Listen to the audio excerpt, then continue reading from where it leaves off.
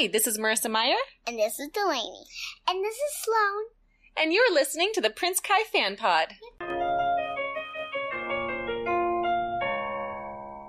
Hello and welcome to another episode of the Prince Kai Fan Pod, a Marissa Meyer Book Club podcast, where Captain is king, Marissa is queen, and I am your host, Bethany Finger. This episode is brought to you by Rampion Crew patron supporters. Thank you.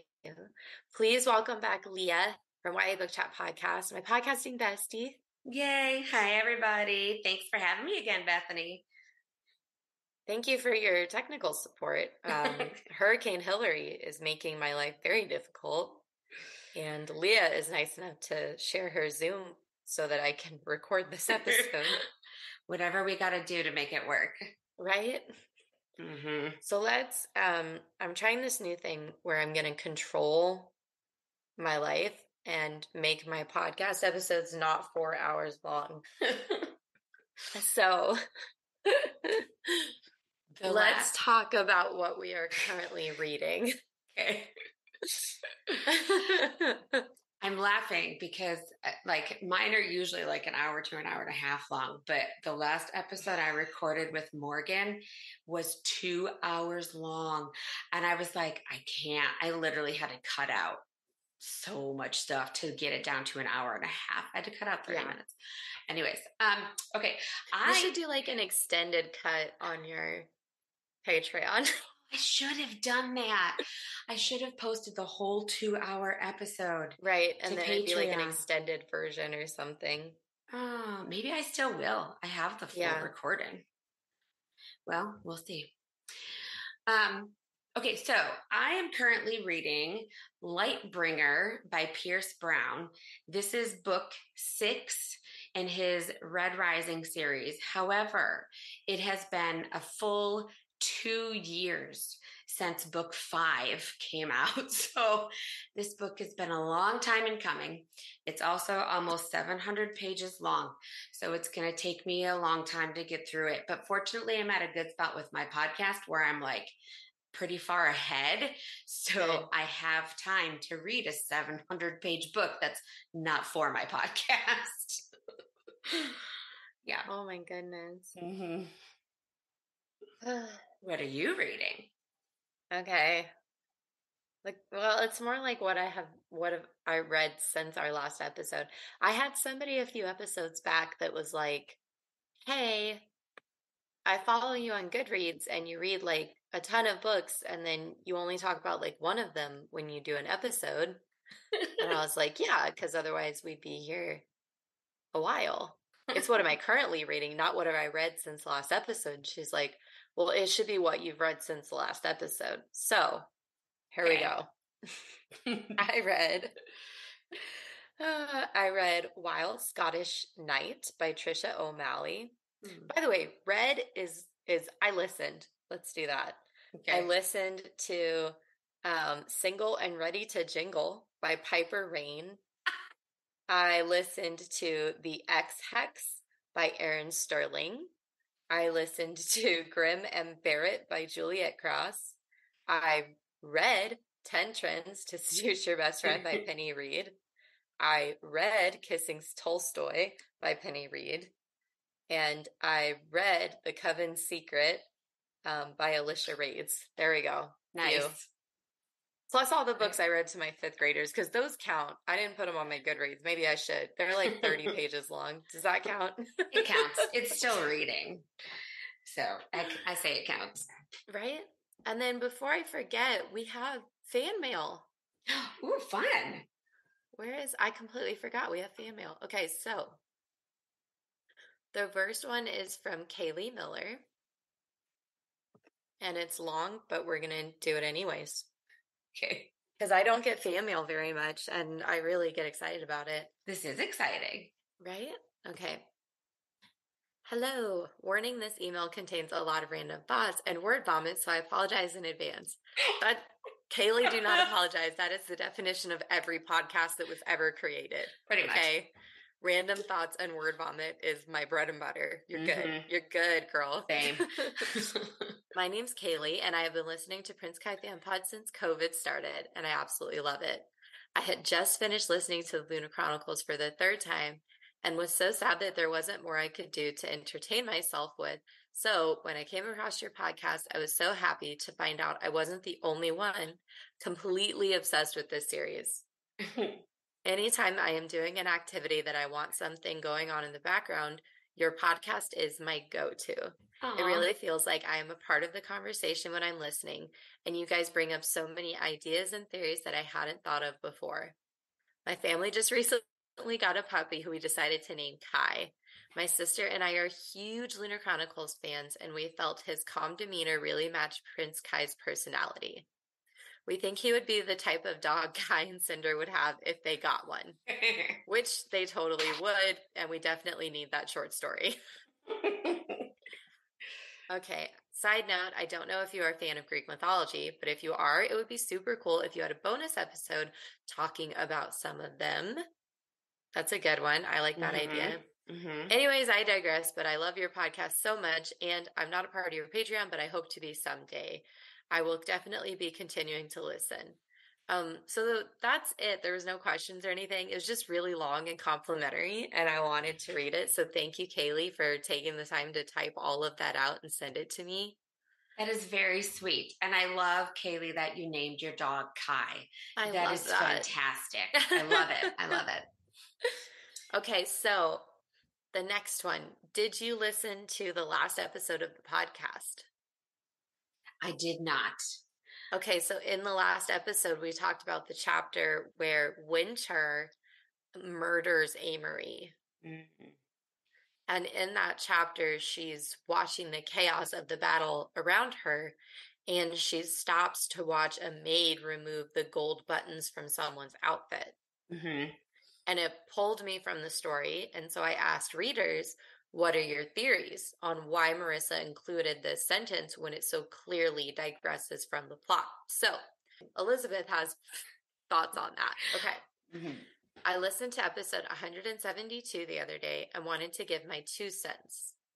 My interpretation of the servant looking for and stealing buttons is that Marissa is using it as a plot device to some extent. This part of Winter is horrific and terrifying. Friends against friends, the forced control, all of it. The small observation of a servant looking for buttons to steal is a break from the narrative, but not necessarily a welcome one. This is someone who, A, had no idea the revolution was a thing prior to the battle, which was already established a couple chapters back, and B, is quite possibly already desensitized to high levels of violence. That is an excellent point. We will get to that, Elizabeth, but that is beautifully said. Obviously, not in this kind of large-scale type of violence, but she has most likely been threatened with violence on multiple occasions. All she has ever known is people in power who use their gift as a tool to gain more power. She doesn't care if someone new comes into the regime. They will only prolong this cycle. All she cares about is surviving the next day, and right now, those buttons are what she needs and something she can use. The image completely pulls me out of the scene. Let me be clear. It does not pull me out of the story. I am still very invested, and I want all to be okay. This reminder of normalcy rips you out of this immersive battle filled with death and horrors beyond the imagination, and it reminds you what you're looking for and what you've been reading. And of course, this is all in addition to the plot device of comparing what Winter would have been had Solstice survived the childbirth. Hope this makes sense. That was all written at 11:30 at night with no book for point of reference. Just off the top of my head, ideas after listening to your episode. I'm happy to explain if something doesn't make sense. So there is a lot to unpack there, but I want to say thank you for taking the time to articulate that and send it in an email. I want to first start off by saying that I think the phrase possibly already desensitized to high levels of volume.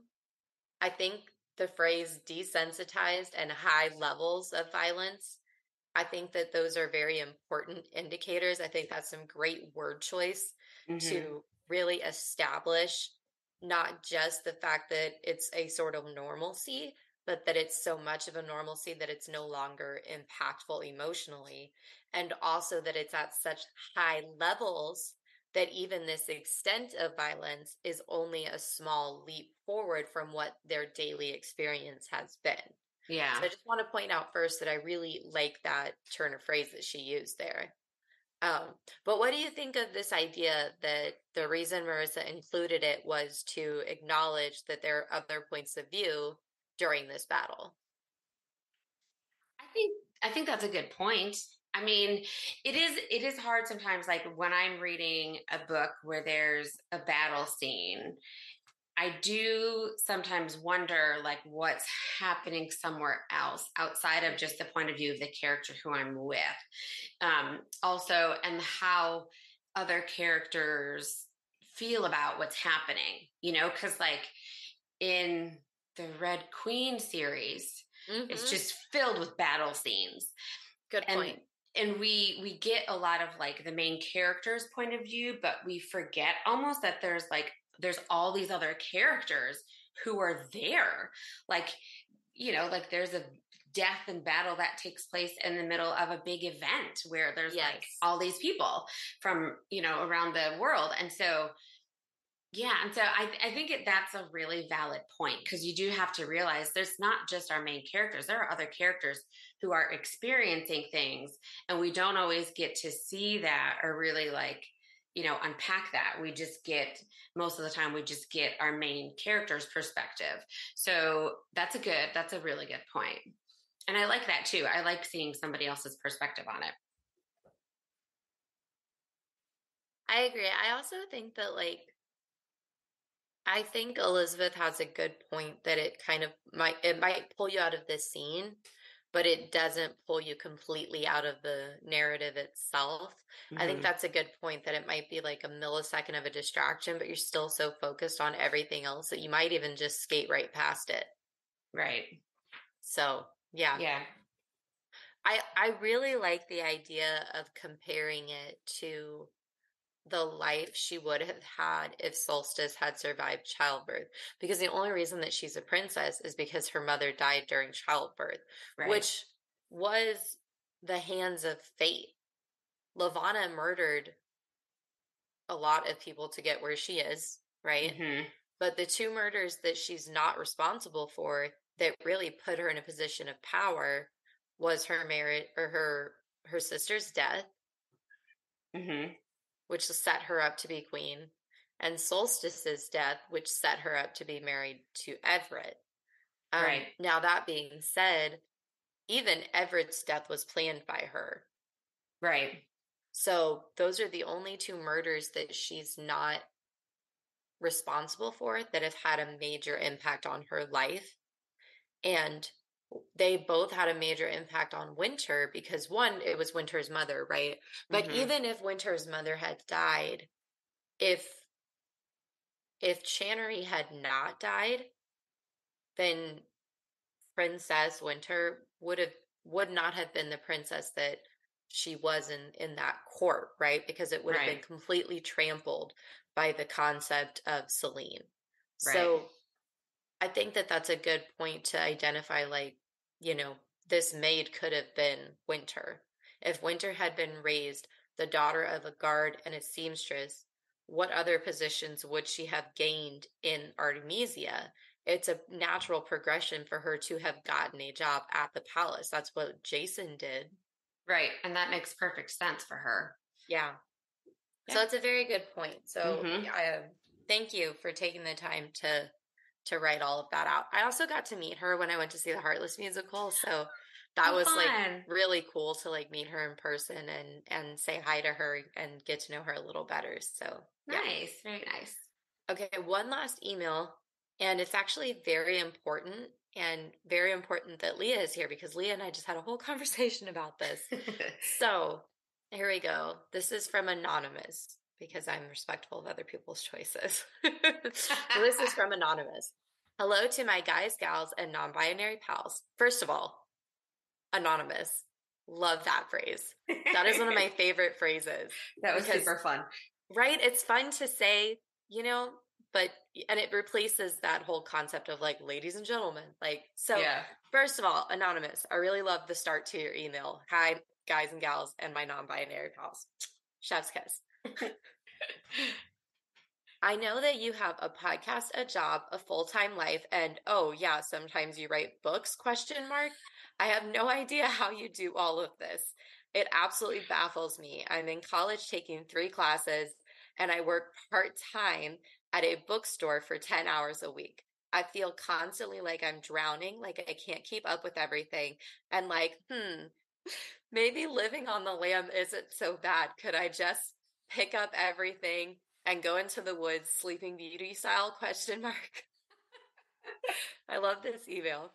Would really love to hear your thoughts. I know that you have a decent life balance. We're going to talk about this, girl. I know that you have a decent life balance, and I want to know if there is a way you could extend that. Obviously, my schedule is not as jam-packed as yours. Does that mean that I'm in some way incapable of handling more responsibility? Or do you think I just haven't found the right way of handling the responsibility I'm currently in? I would love to know anything you could possibly tell me, and even if one of your guests has an idea, that would be super helpful. I keep thinking of all the guests you've had who also have busy lives plus their podcasts, and who are so much older than me, and I wonder if they, like you, have an experience level to share that I do not.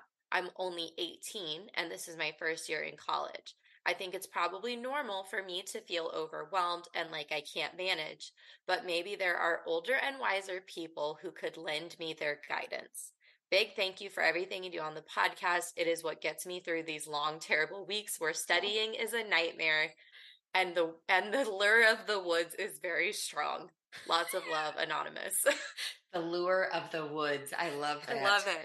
I love this analogy of like, should I pull a Sleeping Beauty and just go off into the woods and live in a really cute little cabin? And then I love the ending of like the lure of the woods is first of all, Anonymous, write me this book, girl.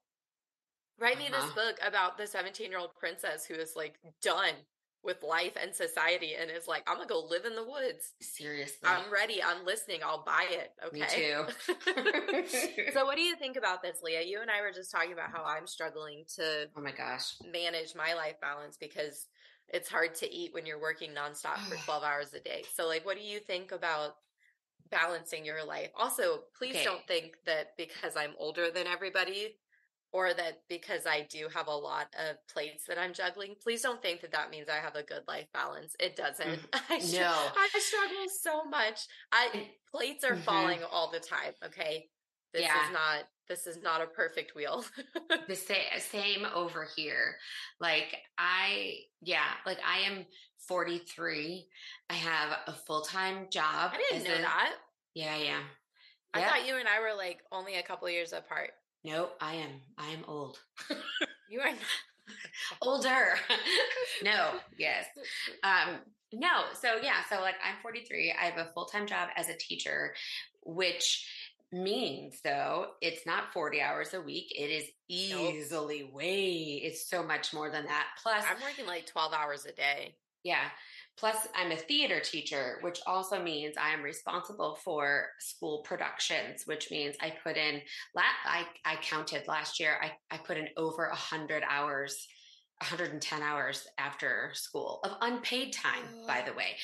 And then the unpaid part is what's killer. Yep. And then I have 2 sons who both do sports and after school activities. And we have pets that need, trips to the vet and whatever. And I do have my podcast as well. Plus, I also am work like, 10 to 13 hours a month, which is not a lot, but it's still, I do it weekly. I check in weekly as an editor for a local blog. So I have a full-time job, 2 part-time jobs, and a family. It is hard. It is really hard to balance. So please, Anonymous, don't feel like you're not doing a good job because work-life balance is really hard. And especially being your first year of college. Like I remember my first year of college, it was hard. Like all I could do was school, and then I had a part-time job in college also. It's really hard to do much more outside of that, but I tried to get as much like what I try to do, what I would recommend for you, Anonymous, like, is to try and, get as much of your schoolwork done during the week as you can so that you don't have so much to do over the weekend. So you can take the weekend to step back and refresh yourself. But it's hard, like, because I will have weeks where, like, I had a week where I recorded 3 podcast episodes in 1 week because that's when my guests were available. And so, yeah, that's where I'm at right now. Yeah. And I mean, I've done multiple episodes on one day before. Like, I've recorded 2 episodes on a day. I'm recording immediately when we're done here. Yeah. And I recorded an episode yesterday. Yeah. So, I try to do it like after my kids are in bed or close to bedtime so that they, I can spend more time with them, but it doesn't always work that way. And during the summer, since I had the summer off, I was recording during the day as well, because that worked for me and some of the authors who I was interviewing. So it's just kind of all over the place. And then, like, with editing, what I'll do is I'll sometimes, like, just so I can be with my family, like, I'll edit on my laptop and sit downstairs in the living room, so I'm with them, but I'm still working and getting stuff done at the same time. But it's really hard. Like, and there are definitely times when my kids are like, Mom, you've been recording so many podcasts this week, or like, you're doing a lot. I want to do this or that, and so it's hard. Like, it is hard to find a balance. So I would say, like, don't beat yourself up about it. What you need to do is prioritize what's most important to you, or like what needs to get done first, type of thing. And again, with being in your first year of college, it's hard because it is your first year. You're feeling out the ropes, figuring what everything's like, making new friends, discovering all of that. And so it's challenging. So you do have to figure out, how much time do I need to study every night, and how much time do I need to do my work, and when can I spend time with my friends, but also I need to have a job so I can make money and support myself. So it's a lot, but just, so it is overwhelming. It is at all ages. So just know, you're not alone, and you just have to kind of try and prioritize. But yeah, if you can, like, if you have downtime in between some of your classes, like if you have a class in the morning and then have a couple hours off and then, classes later or whatever, do what work you can in between there and get it done so that, then you have time more in the evening or on the weekend. So, yeah. Yeah, I would agree with a lot of that. I would also, I want to preface by saying that, like, one, the things that work for me are not going to work for everybody. It's not universal. And 2, I do not have my stuff together. Okay, especially right now. So don't feel like you're a failure in the slightest. What I would recommend, especially in your circumstances, like what I did when I was in your position, because everybody knows I finished school in a year and a half. That was not easy. I wasn't practicing good self-care during that time. Okay. What I would recommend, in addition to everything that you said, Leah, because I think that what you said is great. Take time if you can, even if it's just like 5 minutes in the shower. What I used to do is I would put on like the most calming music I could find. I would take a shower in the dark, like a little bit of light, because, bubbles and shaving and all of that. But like, I would take a shower in like a dim light, and I would just try not to think about anything except the rushing water and the sound of the music. And I would just breathe in and out, because that's basically what meditating is. And I didn't have time for meditating. So it's like, all right, meditate in the shower, because that's where you can do it. Nobody else is in there. It's like, this is my alone time. Yes. This is the time when no one else is around. I would also say, I want to preface by saying this might not be the healthiest thing, but I used to take what I call a coffee nap. Caffeine in general takes about 20 minutes to circulate through your system. So I would take coffee. I like coffee. Quentin used to chug one of those giant monsters, and I would lay down for 20 minutes. 20 minutes. So 20-minute naps. This is actually like a scientific thing. Like if you're going to take a nap, it should be 20 minutes because otherwise you get into your REM cycle and then you're going to wake up even like super groggy and it doesn't help. So oh goodness, when I was in college, naps were my best friend. Like I never really napped before that. But then when I got to college, those 20-minute naps can really help revive you and just give you all the rest. I definitely encourage that as well. There were so many times when I did that also. Super helpful. I would also like highly encourage you to find anti-anxiety like methods that you can use. I personally am a big fan of chamomile tea before bed, or they make these little ginger. It's almost like a cough drop, but it's with ginger, and it's very soothing, right? Because ginger is a little bit tart, so it kind of wakes you up. But ginger also has a lot of healing properties that can kind of soothe you. So I would recommend something like that. I would also say that if you feel yourself hitting a wall, it's okay. If you are like, I have to get this done today, or I can't have tomorrow to do A, B, or C. I used to get like that. I'd be like, okay, I have to get my homework today because tomorrow I have to do my laundry and clean the apartment. Right. No, you don't. No, you don't. Okay. You have to do the laundry that you need. You need clean underwear, clean shirts, and clean bottoms. You don't have to do the rest of that. Nobody cares. Yep. You do not have to clean your apartment. All right. You know what needs to be clean in your apartment? Where you go to the bathroom, where you clean yourself, and where you eat. That's it. Everything else, nobody cares. Just take care of the priorities. Also, limit yourself.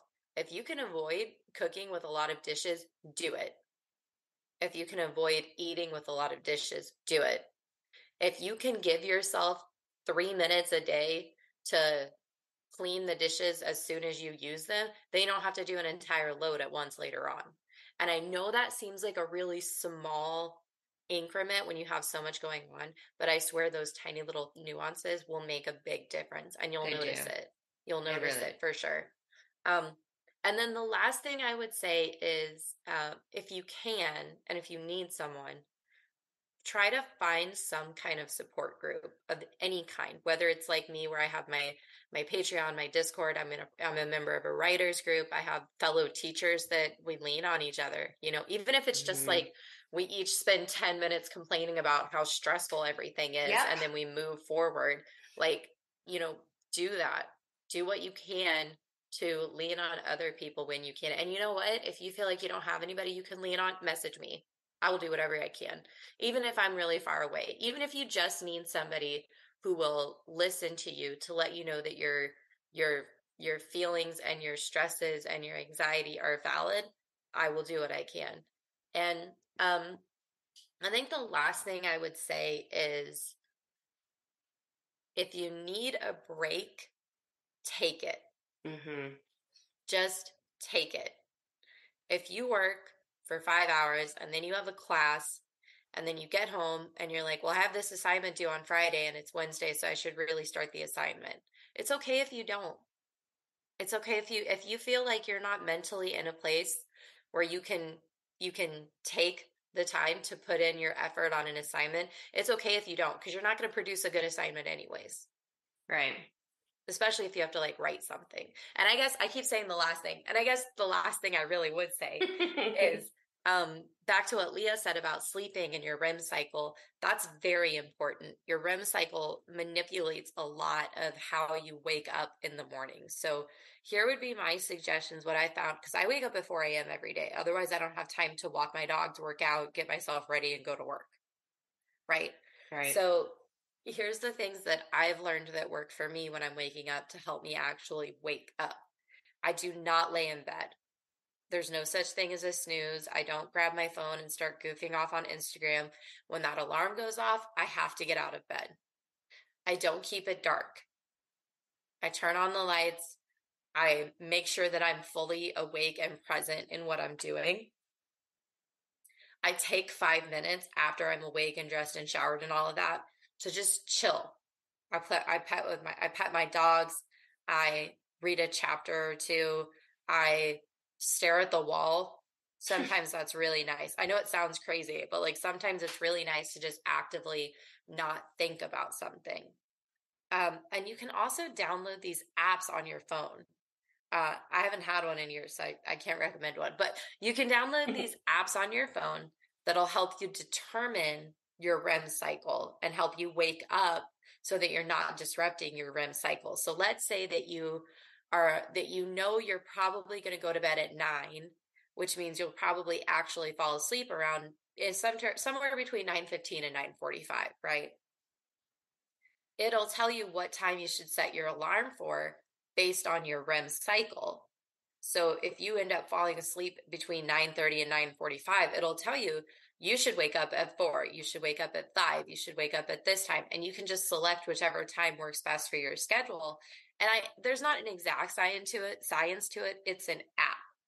It's not going to take into account factors of what if you woke up in the middle of the night 3 times because you had to pee? What if your dog woke you up? What if you fell asleep late? What if you woke up naturally and you couldn't fall back asleep? But I think it does help in terms of like trying to avoid waking up in the middle of a REM cycle, because that's part of what makes us groggy in the morning. And that can be very hard to shake off. If you wake up in the middle of the REM cycle and you don't do what you need to do to pull yourself completely out of it, like immediately getting up, like avoiding the snooze button, like immediately starting your day, washing your face, things like that, then I think it can be really hard to gain that back. And I think throughout the whole day, you're just going to feel off. Mm-hmm. And that's going to make it an even longer day where you feel like you can complete even less. So, yeah, those are the things I can think of. But honestly, like, please don't be so hard on yourself. No. I am usually very good at juggling schedules, and right now I am struggling a great deal. I was just confiding in Leah how I haven't been sleeping, I haven't been eating, I haven't been hydrating. I've lost like 4 pounds in 1 week because I am not practicing good self-care. I am giving every ounce of myself to my job, and I need to find a way to pull back. Yeah. So don't feel like we've got all our together. We don't. No, we don't. Mm-mm. And don't feel like you're a failure because you don't have it all together. That's okay. My mom is 55 and she'll tell you she doesn't have her together, and she probably never will, because it's an illusion that no one's ever going to live up to. And also, nobody has the same amount of hours in the day as Taylor Swift. Okay. Right? I don't know how she does it, but I swear she's got an extra 30 hours than the rest of us. Somehow. So don't look at the accomplishments of others and think that you're inferior because you haven't met those same expectations. Yeah. Agreed. Yeah. I feel like that was word vomit in itself, right? But yes, for both of us. But it's hard to be like, here's what you should do when you know that you're not always practicing that yourself. Yeah. It's hard. It's just hard to balance things. It really is. But it's like I still do all the things because like, this is going to sound horrible. Like this is only my 4th year of teaching, and it's been rough. Like, I'm not going to lie. And so for me, like podcasting and reading and even editing, like those are just happy places for me to go. Yeah. Like those, even though I wouldn't call them work, like even though I get paid for the editing, like it's still something I really enjoy a lot, and it's a break from my full-time job. And so even though it's extra time, it's something I enjoy, and that is kind of like therapy for me in its own way, like getting to correct other people's writing and fix things. It's like very therapeutic, just like organizing and correcting things. It's like very satisfying. It is very satisfying. Yeah. So. And speaking of Taylor Swift, I just today pre-ordered my copy of 1989 Taylor's version. Yay! Her face on that album cover. I know. She looks so joyful and so happy. And it like, I wanted to like give her a hug so bad. I was like, oh my gosh. And then I saw on like the Swiftverse that someone said this is the first album she's ever smiled on the cover of. And I'm like, oh, what? And then you go back and she's not smiling on any of the covers. That's very true. It is true. So I'm glad she's smiling now. Yeah, get your serotonin when you can. That's Mm-hmm. that's another good one. Just get your serotonin when you can. Yes. Sometimes if I don't have time to read, I will go to like a chapter of one of my favorite books and just read that chapter and just give myself the vibes I need. Like Vampire Academy is one of my favorite series in the world. And I've said that a million times. And that whole series, reading it, even the intense parts, like it is just pure serotonin all the time. That's fun. I do not have time for 6 books. Okay. I just don't. No. So I have little tabs on all the places of the series that I like. That's and a it'll good take me idea. about an hour to go through all the tabs. But I basically get the highlights of like when they met, when they fell in love. Here's all the little tiny moments that were good and bad throughout the relationship. And then there's the big epic moment at the end where they're like happily ever after. Like, so if I don't have time to reread a series that I love, like Lunar Chronicles, for example, I will just tab all the places that I like and I'll just go to those places and I'll just read that stuff and it's like instant serotonin. That's perfect. So get your serotonin where you can.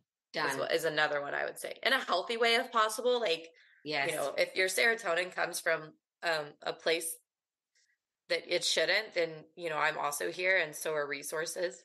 Yes. Yes, please. I'm also going to put a link in the show notes to betterhelp.com.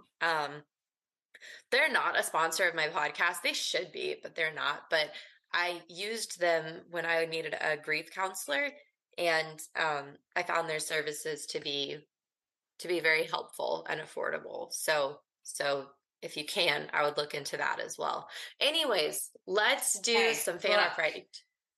Do you remember when I said I was going to try to keep these under an hour? What is the matter with me? Yep, just not this one. Not this Not episode. this one. Too many emails. All right, Fan Art Friday. This first one is from these names, you guys.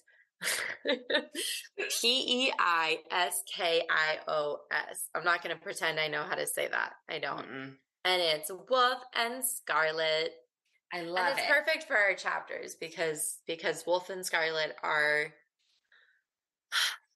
Yep. They're my OTP, you guys.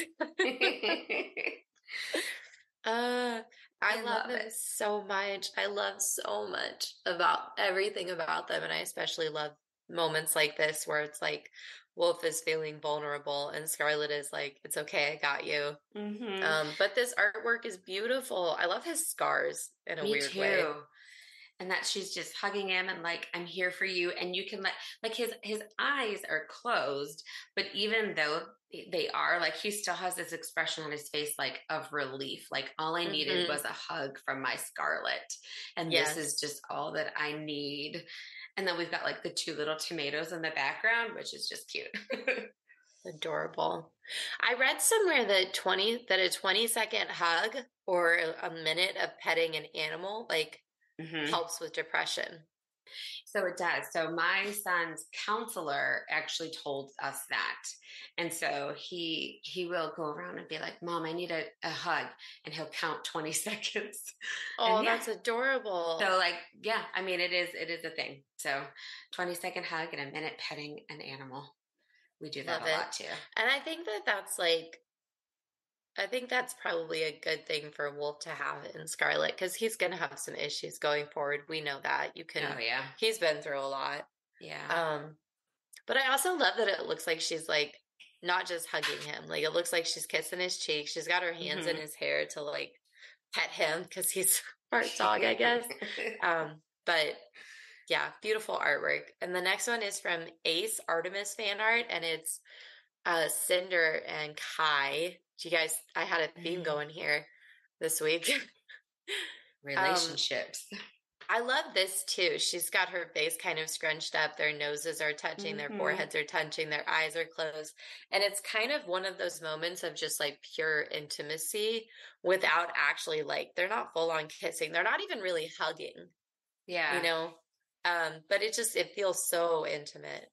It does. And it's just like, and I love that we can see Cinder's cyborg hand too. Yeah. On Kai. And it's just like a moment, like you said, it's like a moment of vulnerability, but also intimacy and just like, I just need you. I just need to know that you're here. And I'm so glad that you are. And yeah, this one's beautiful too. Yeah. So big thank you to both of those artists. You can find their artwork on Instagram and on the Prince Kai Fan Pod website.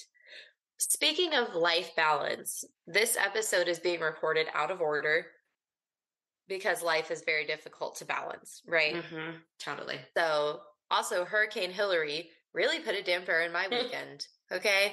I had a lot I was going to get done this weekend. So, future Bethany will insert the chapter titles for 88 through 90. Future Bethany here with our chapter titles.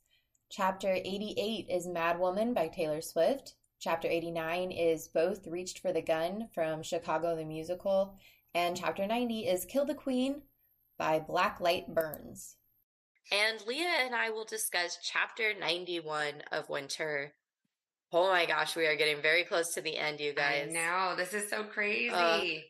So, last week we left off with Kai arriving just as Cinder shot Live on It and passed out. This week we're in Scarlett's perspective. We skipped ahead 3 days. It's a quick summary of this chapter is we get an update of what's been going on for 3 days, a vague update, I should say. Wolf and Scarlett have like a happy moment, and then Aiko bursts in at the last second and is like, BT dub, Cinder's awake. That's what happens in this week's chapter. But let's get a little further into it. Yay. I like the idea that her and Wolf are sharing a room. Me too. It's not said, but it's implied, and I like it. I'm here for it. I live it. It's good. Same. It just makes me happy. Same. So this is a really interesting way to catch everybody up on what's been going on. Instead of Marissa being like in Cinder's perspective and being like, and here's what you missed on Glee. Like, like instead of giving us a here's what you missed or last time on the Vampire Diaries, there's just me recounting all the stuff I've watched too much of. You know, like how TV shows do like previously on. Yes. Yeah. Instead of that, she's like, let me have a video call between Emily and Scarlett. And for those of you who forgot, because we haven't talked about her in like 2.5 years, Emily is Scarlett's best friend from Ryu, who had a crush on Wolf first. And who swooned at the sight of Thorn. I love it. Literally lost consciousness. Which is hilarious. And so funny. So I like that tool that she uses to catch everybody up on like, here's what's happened. So here's what's happened. Giles, or Geel, or however you say his name, wants to set up a plaque in his bar in honor of Scarlett. Emily has been taking care of the farm. It's still good. A lot of credit goes to Cress for setting up those payments in advance. Yeah. Scarlett says that her grandmother died and that she's dating kind of the Street Fighter Wolf guy. And then hangs up on Emily when Wolf shows up after visiting Maha's home. So what do you think of this, the way that Marissa decides to catch readers up?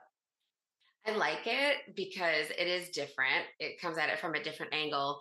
And also, we really see where Scarlett is emotionally right now and what's happening because, you know, Emily is like wanting to know what's going on because she hasn't heard from her in a while. But Scarlett, you know, I feel bad for Emily because Scarlett gets so frustrated. She's like, I'm fine, you know, when she's yelled at her and Emily's like, you're not fine. And Scarlett's like, everything is fine. Look, I'm not dead. You know, don't look at my hand and the missing fingers. Right. And she just, you know, and then Emily's like, you're screaming at me. You know, and Scarlett's like, I was a prisoner, you know, so it's like, it's kind of therapeutic in a way for Scarlett because she's giving a lot out, you know, but also, I do feel bad for Emily because she's getting yelled at, but you know, she understands when Scarlett kind of explains stuff to her. So, but I like it. I like the way that this one was done, this recap. I do too. So Wolf returns from his mother's house with the blue daisies. It's the only thing in the whole house that he wanted. And Scarlett says that she's going to find a way to dry and press the flowers so that they'll last forever, which I love so much. I think Me that's so too. sweet. So Yeah. sweet that I'm going to ignore the fact that they never explained to us how Maha had blue daisies. It's just one of those things. The suspension of disbelief. We just let it go and enjoy it. I like this part where Scarlett says she's trying not to feel uncomfortable about the fact that her comfy beds and linens were most likely made by slave labor. Yeah. It's that kind of stuff is difficult. Yeah. So it's like actually, when I read that, what I thought about was like, so I live in South Carolina, and Charleston especially has a lot of history to it, and there are plantations. And I've been to multiple different plantations, and the plantations are beautiful, and like you go and you walk around and just take in all this beauty, but then you look and you see like where the slaves lived. And you think, and you're like, oh my gosh, right, that's what happened here, and that is not okay. So it's hard to think about those kind of things sometimes, and to kind of balance that. And then you almost feel guilty, like for enjoying, like I do, like feel guilty for enjoying the beauty of a place when so much ugliness happened there. Absolutely. So yeah. It's interesting to me. It reminds me of the current climate with Shein, the company. Oh, what's going on with that? So Shein is a clothing company. Right. Let me look up exactly what it is. And they're in China. Okay. So Shein is Shein. And they're coming under controversy for copyright infringement and poor working conditions for their staff. And the reveal has been like videos inside, staff using the product to reach out for help by sewing in things like help, reaching out and things like that into the clothing. Wow. So it's difficult because I feel like, well, first of all, I've never heard of Shein until this controversy came around. But as soon as I read that, that's what I thought of, because that's in our current climate, that's a concern. And also, if you think about where your clothing comes from too long, you're going to think about, was this made in a fair traded company? Was this made in a factory with, living wages and good working conditions? And so I thought that was really interesting because it's still relevant to our current lives. Definitely. So I want to talk about Scarlett calling Wolf Zayev. Oh, yes. It has constantly bothered me that he doesn't like being a mutant and everyone still calls him Wolf. And I get that it's a nickname and that it's hard to like block off, and that like when they met, he was like, they call me Wolf. He didn't give her his real name. Yeah. But that being said, I still, when she talks about him or talks to him, I'm like, but you can call him by his name, girl. Like, So I appreciate that she automatically corrected herself and said Zayev. Like, she started to say Wolf, but when she knew that it was necessary. So what do you think about that, of like people always calling him Wolf when we know that he didn't want that life to begin with?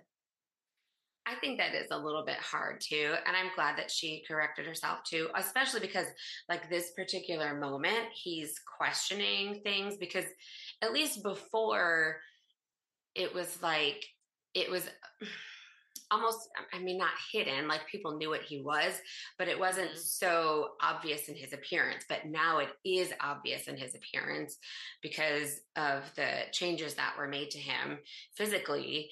And so now I feel like it would hurt him so much more for people to be calling him Wolf still, because he doesn't want to be this way. He hates being this way. And then, like this particular moment, he's asking her if she still wants him with the way that he is, So like it's a really important spot where she needs to call him Zayev to recognize that is the person, like I'm still in love with you and that person, and you are not this wolf creature that everybody is calling you. 100%. Yeah. And then this is the first time that they actually say, I love you. Mm-hmm. And actually Scarlett doesn't say it, but she repeats the vow that he said. Yeah. That he's the only one and he would always be the only one. And then for the first time it is verbalized, I love you. It's so sweet.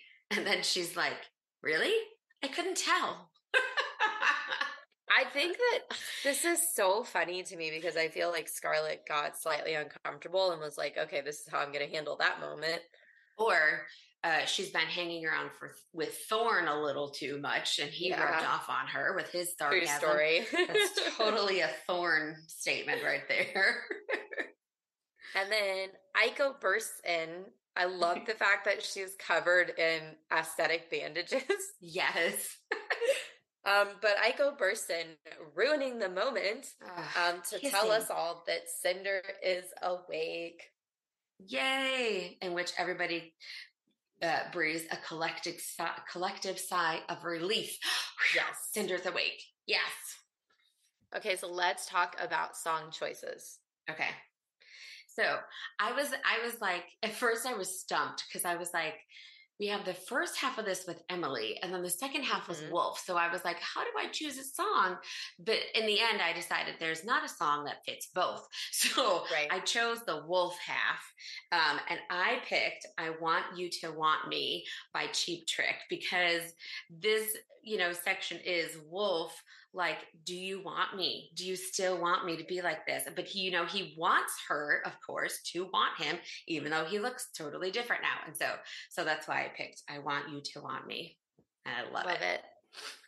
Okay, so I picked two songs. Okay. And it's interesting. I didn't realize it until just looking at them, but I picked from Shawn Mendes and Camila Cabello, and they broke up. And both of the songs I picked were written about their relationship during their relationship. So that was not intentional, you guys.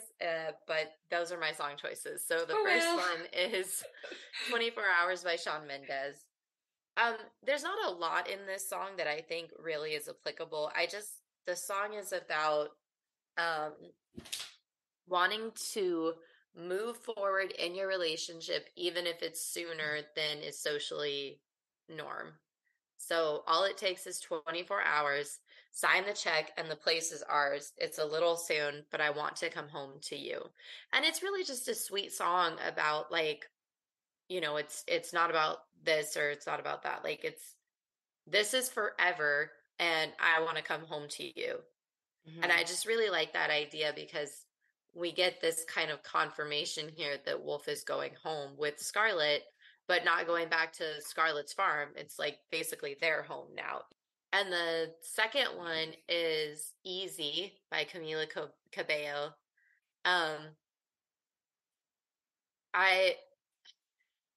Wolf has always been hard on himself. Mm-hmm. He's never considered himself worthy of love. And Scarlett has, even in the darkest times between them, felt that connection with him. So I always thought it was hard to love. Always thought I was hard to love till you made it seem so easy. And I really like that concept that you kind of always think of yourself in a certain way until somebody else shows up and gives you a different perspective. Yeah.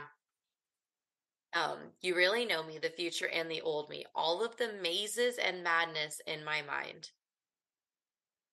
I love that.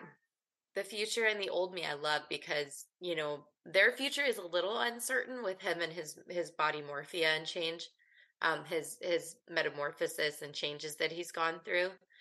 And I just love the phrase, all of the mazes and madness in my mind. Yeah. I love that phrase. That's a great phrase. And again, I think that goes back to what he's going to be going through mentally with trying to navigate life as this creature that he never wanted to be. Right. Patreon members will get a chance to vote for chapter titles on the Patreon. Let's talk about your quote. Okay. So mine is, she tilted his face toward her. She didn't flinch when she looked at him, not at his enormous teeth or his monstrous hands, not at the inhuman slope to his shoulders or the way his jaw protruded from his cheekbones.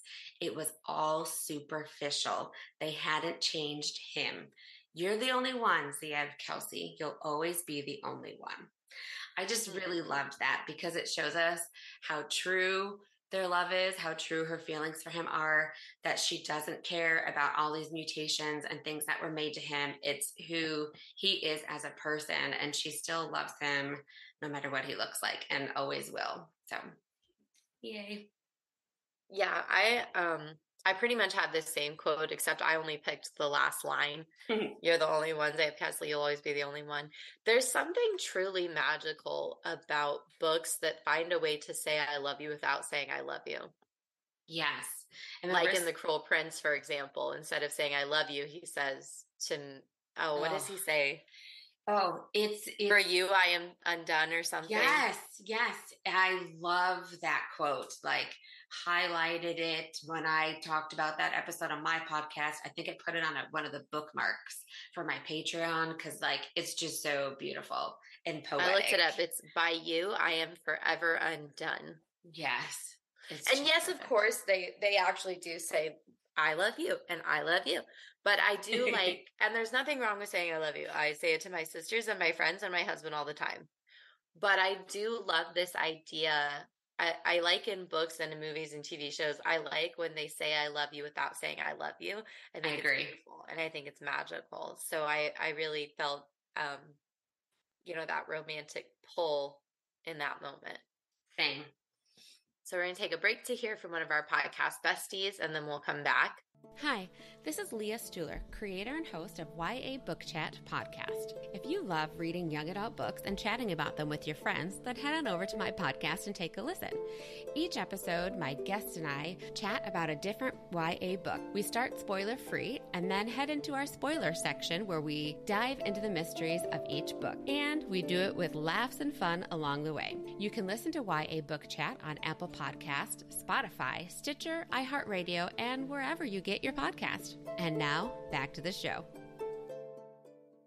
Let's talk about chapter 92. Ooh, we're back with Cinder. She's awake. Yay! So in this chapter, Cinder wakes up and she's healed and she sees Kai and they get like a few updates. Here's where we get the information dump. Yes. But we do it as in a parallel way to chapter 1 of the series. And basically it's good morning, sunshine. Here's the doctor that healed you. Here's everything you missed. And then Cinder being like, all right, well, I want to have a party, but first let's talk to these people. So we start off with what I would consider a parallel to the first chapter of the series, where Kai and Cinder meet and she gets an information dump on her through her interface about who he is, what he is, and what's been going on. And I love it. I love that her head instantly fills with data that kind of updates her on Kai and what's been going on Luna and what day it is. And I felt so much connection between this scene and the very first chapter, where it was her and Kai meeting at the market and she looked at Kai and we got that little information blurb from her interface. So what did you think of all this? I loved that too. And I just love, obviously he's the first person who she sees when she wakes up, which I think is how it should have been. And that's perfect. And then, so of course, he's the first person whose information pops up on her database there. And so, yeah, I love that. And then Because within the information that pops up too, that's scrolling in her vision, it says, Emperor Kaido informed the press that he has delayed his return to Earth for an indeterminate amount of time, which tells you, how much he cares for her, that he really wants to stay with Cinder as long as he can, make sure she's okay. And here he is taking care of her. He rushes to Cinder's side as soon as she wakes up. So I loved it. I thought it was a great parallel as well when they first meet. Look how far they've come. I know. Also, it's been we find out it's November 13th, which means it's been about a month. It's been about 4 months since they met at the market. Yes. So just let that sink in, guys, that all of this took place in 4 months. No, that is insane. Doesn't it feel like it's so much longer than that? I mean, 4 months just for all of this stuff to happen. The American Revolution was 7 years. Yeah. I mean, the French Revolution was 10 years. So yeah, there was an entire revolution in 4 months. Fastest revolution ever. Right? There's some suspension of disbelief we could put into that, right? Yeah. But, we can't have Harry Potter took 7 years. Maybe she didn't want to go that route. Yeah. So here's the updates. Levana's dead.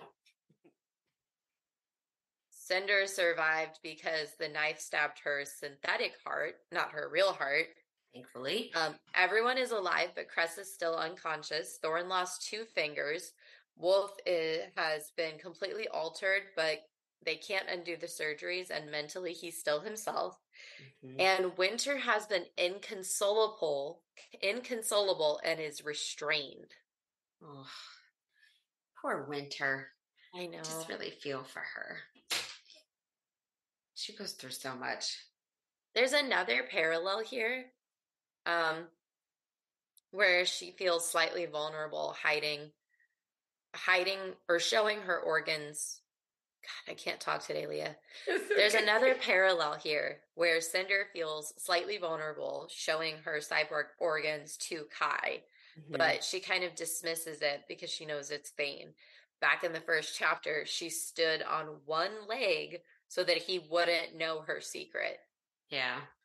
So again, they've really come a long way. She has come a long way, even with her, being able to trust him and be more vulnerable with him and being able to show herself fully to him. Yeah. Well, so the next part is interesting. So Kai says, you're the queen because Levana was technically never the queen. And he's not the king because Levana was never technically the queen. And he wants to get an annulment. And he'd rather be a widower because they never consummated the marriage anyways. Kai, I didn't need that detail. We all know you didn't consummate the marriage, okay? All right. You do not need to, give us that information verbally. And I don't need that visual in my head. Get it? Don't put that in my head. I didn't ask for it. Maybe he says it just to kind of reassure Cinder that nothing ever happened. But you got to think she's going to know that he would never do that with Levana. Right. But I don't know. Why do we need that sentence? But I'm going to point out another parallel. Okay. This is an awkward and uncomfortable joke made by Kai, which we saw when Emperor Riken first appeared in the book, and Kai made a joke about getting him an escort droid. Oh, yeah. Back in the first book. So there's another parallel between this scene and Cinder, the first book of the series. I love how I'm going to be pointing those out for the rest of the book, just so everybody knows. Yay. Chapter 90 through the end of the book, there are a lot of parallels. Wow, that's interesting. I've never seen that. What? I'm so sorry. I have the window open, and a grasshopper and a bird are in my yard. And the bird is actively eating the grasshopper. And I've never visually seen that before. I'm going to take a picture for you, Miss. Nature is fascinating. This is very interesting. I'm sorry, because this is very distracting to me. It's funny. I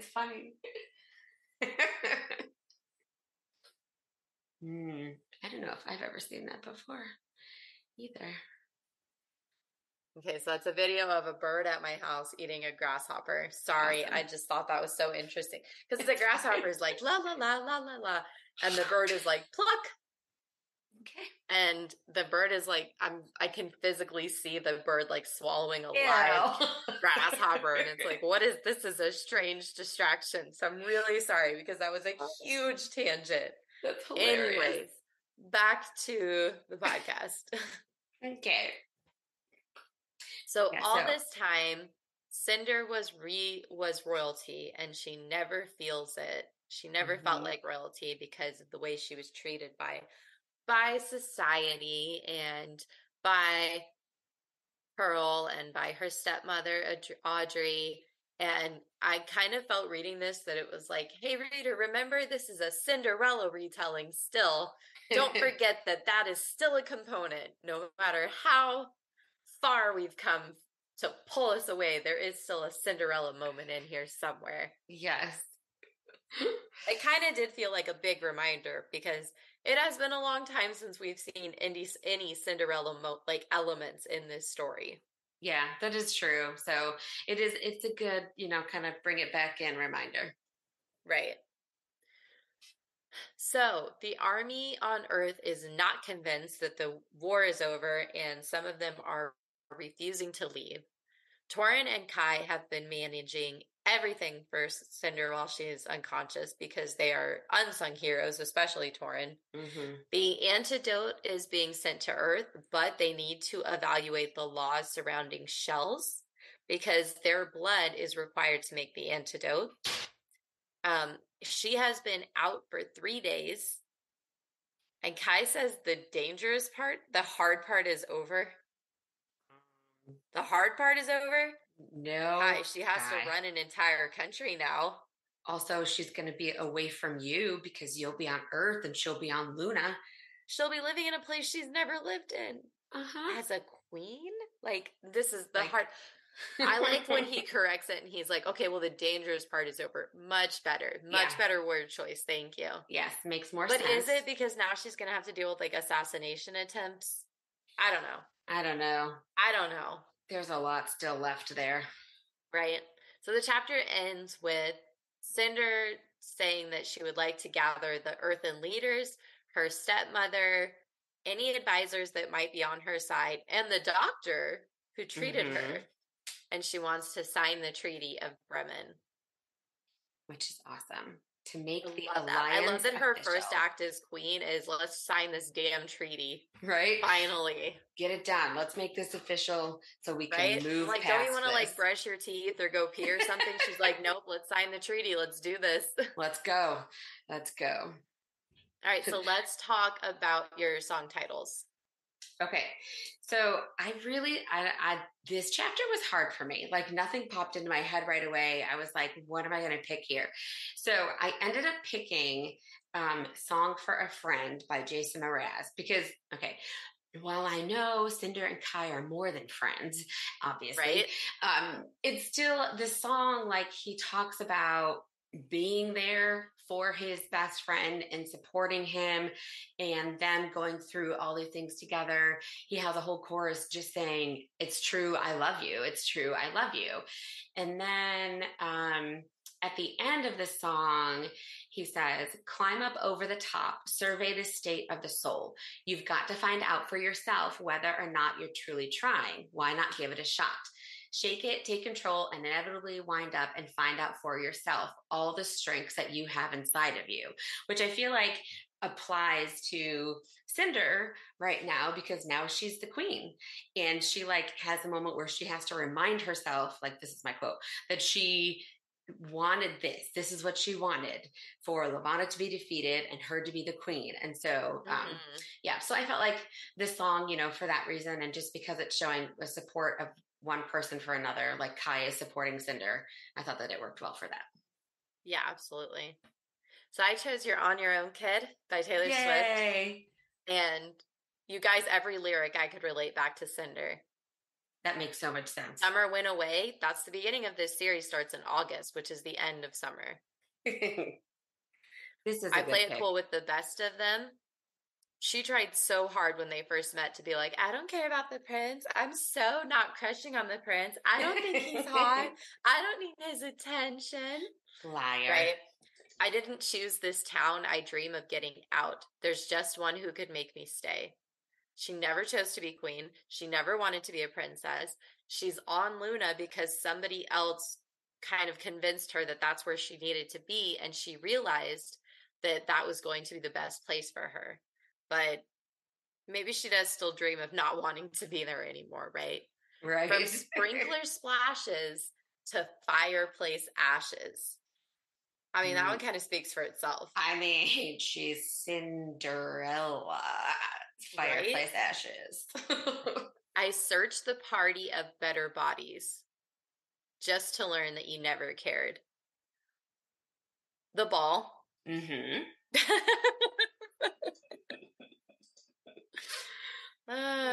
Anyways, where's the next part that I'm going to compare this to? Because I love it. The jokes weren't funny. I took the money. Okay, so to me, this has a lot to do with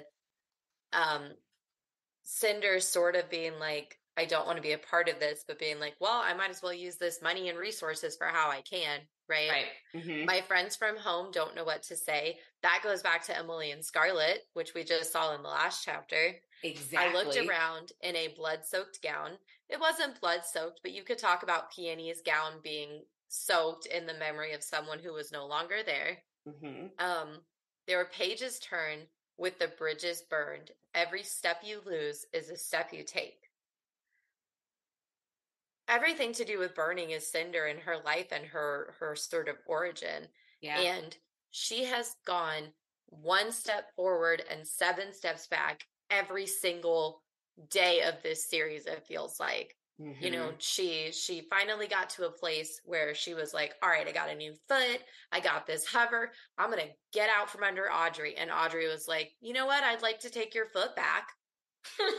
I'm going to kill your only friend. And you better not ever talk to the prince again. She got to a point where she was like, oh my God, okay, maybe I do like the prince, but we can't like kiss in an elevator or run away together. But look, he got me these nuts. But then Peony dies.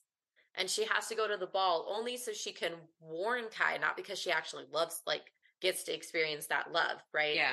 And then she's like, okay, fine. I'm a prisoner and I'll die. I'm a martyr. It's okay.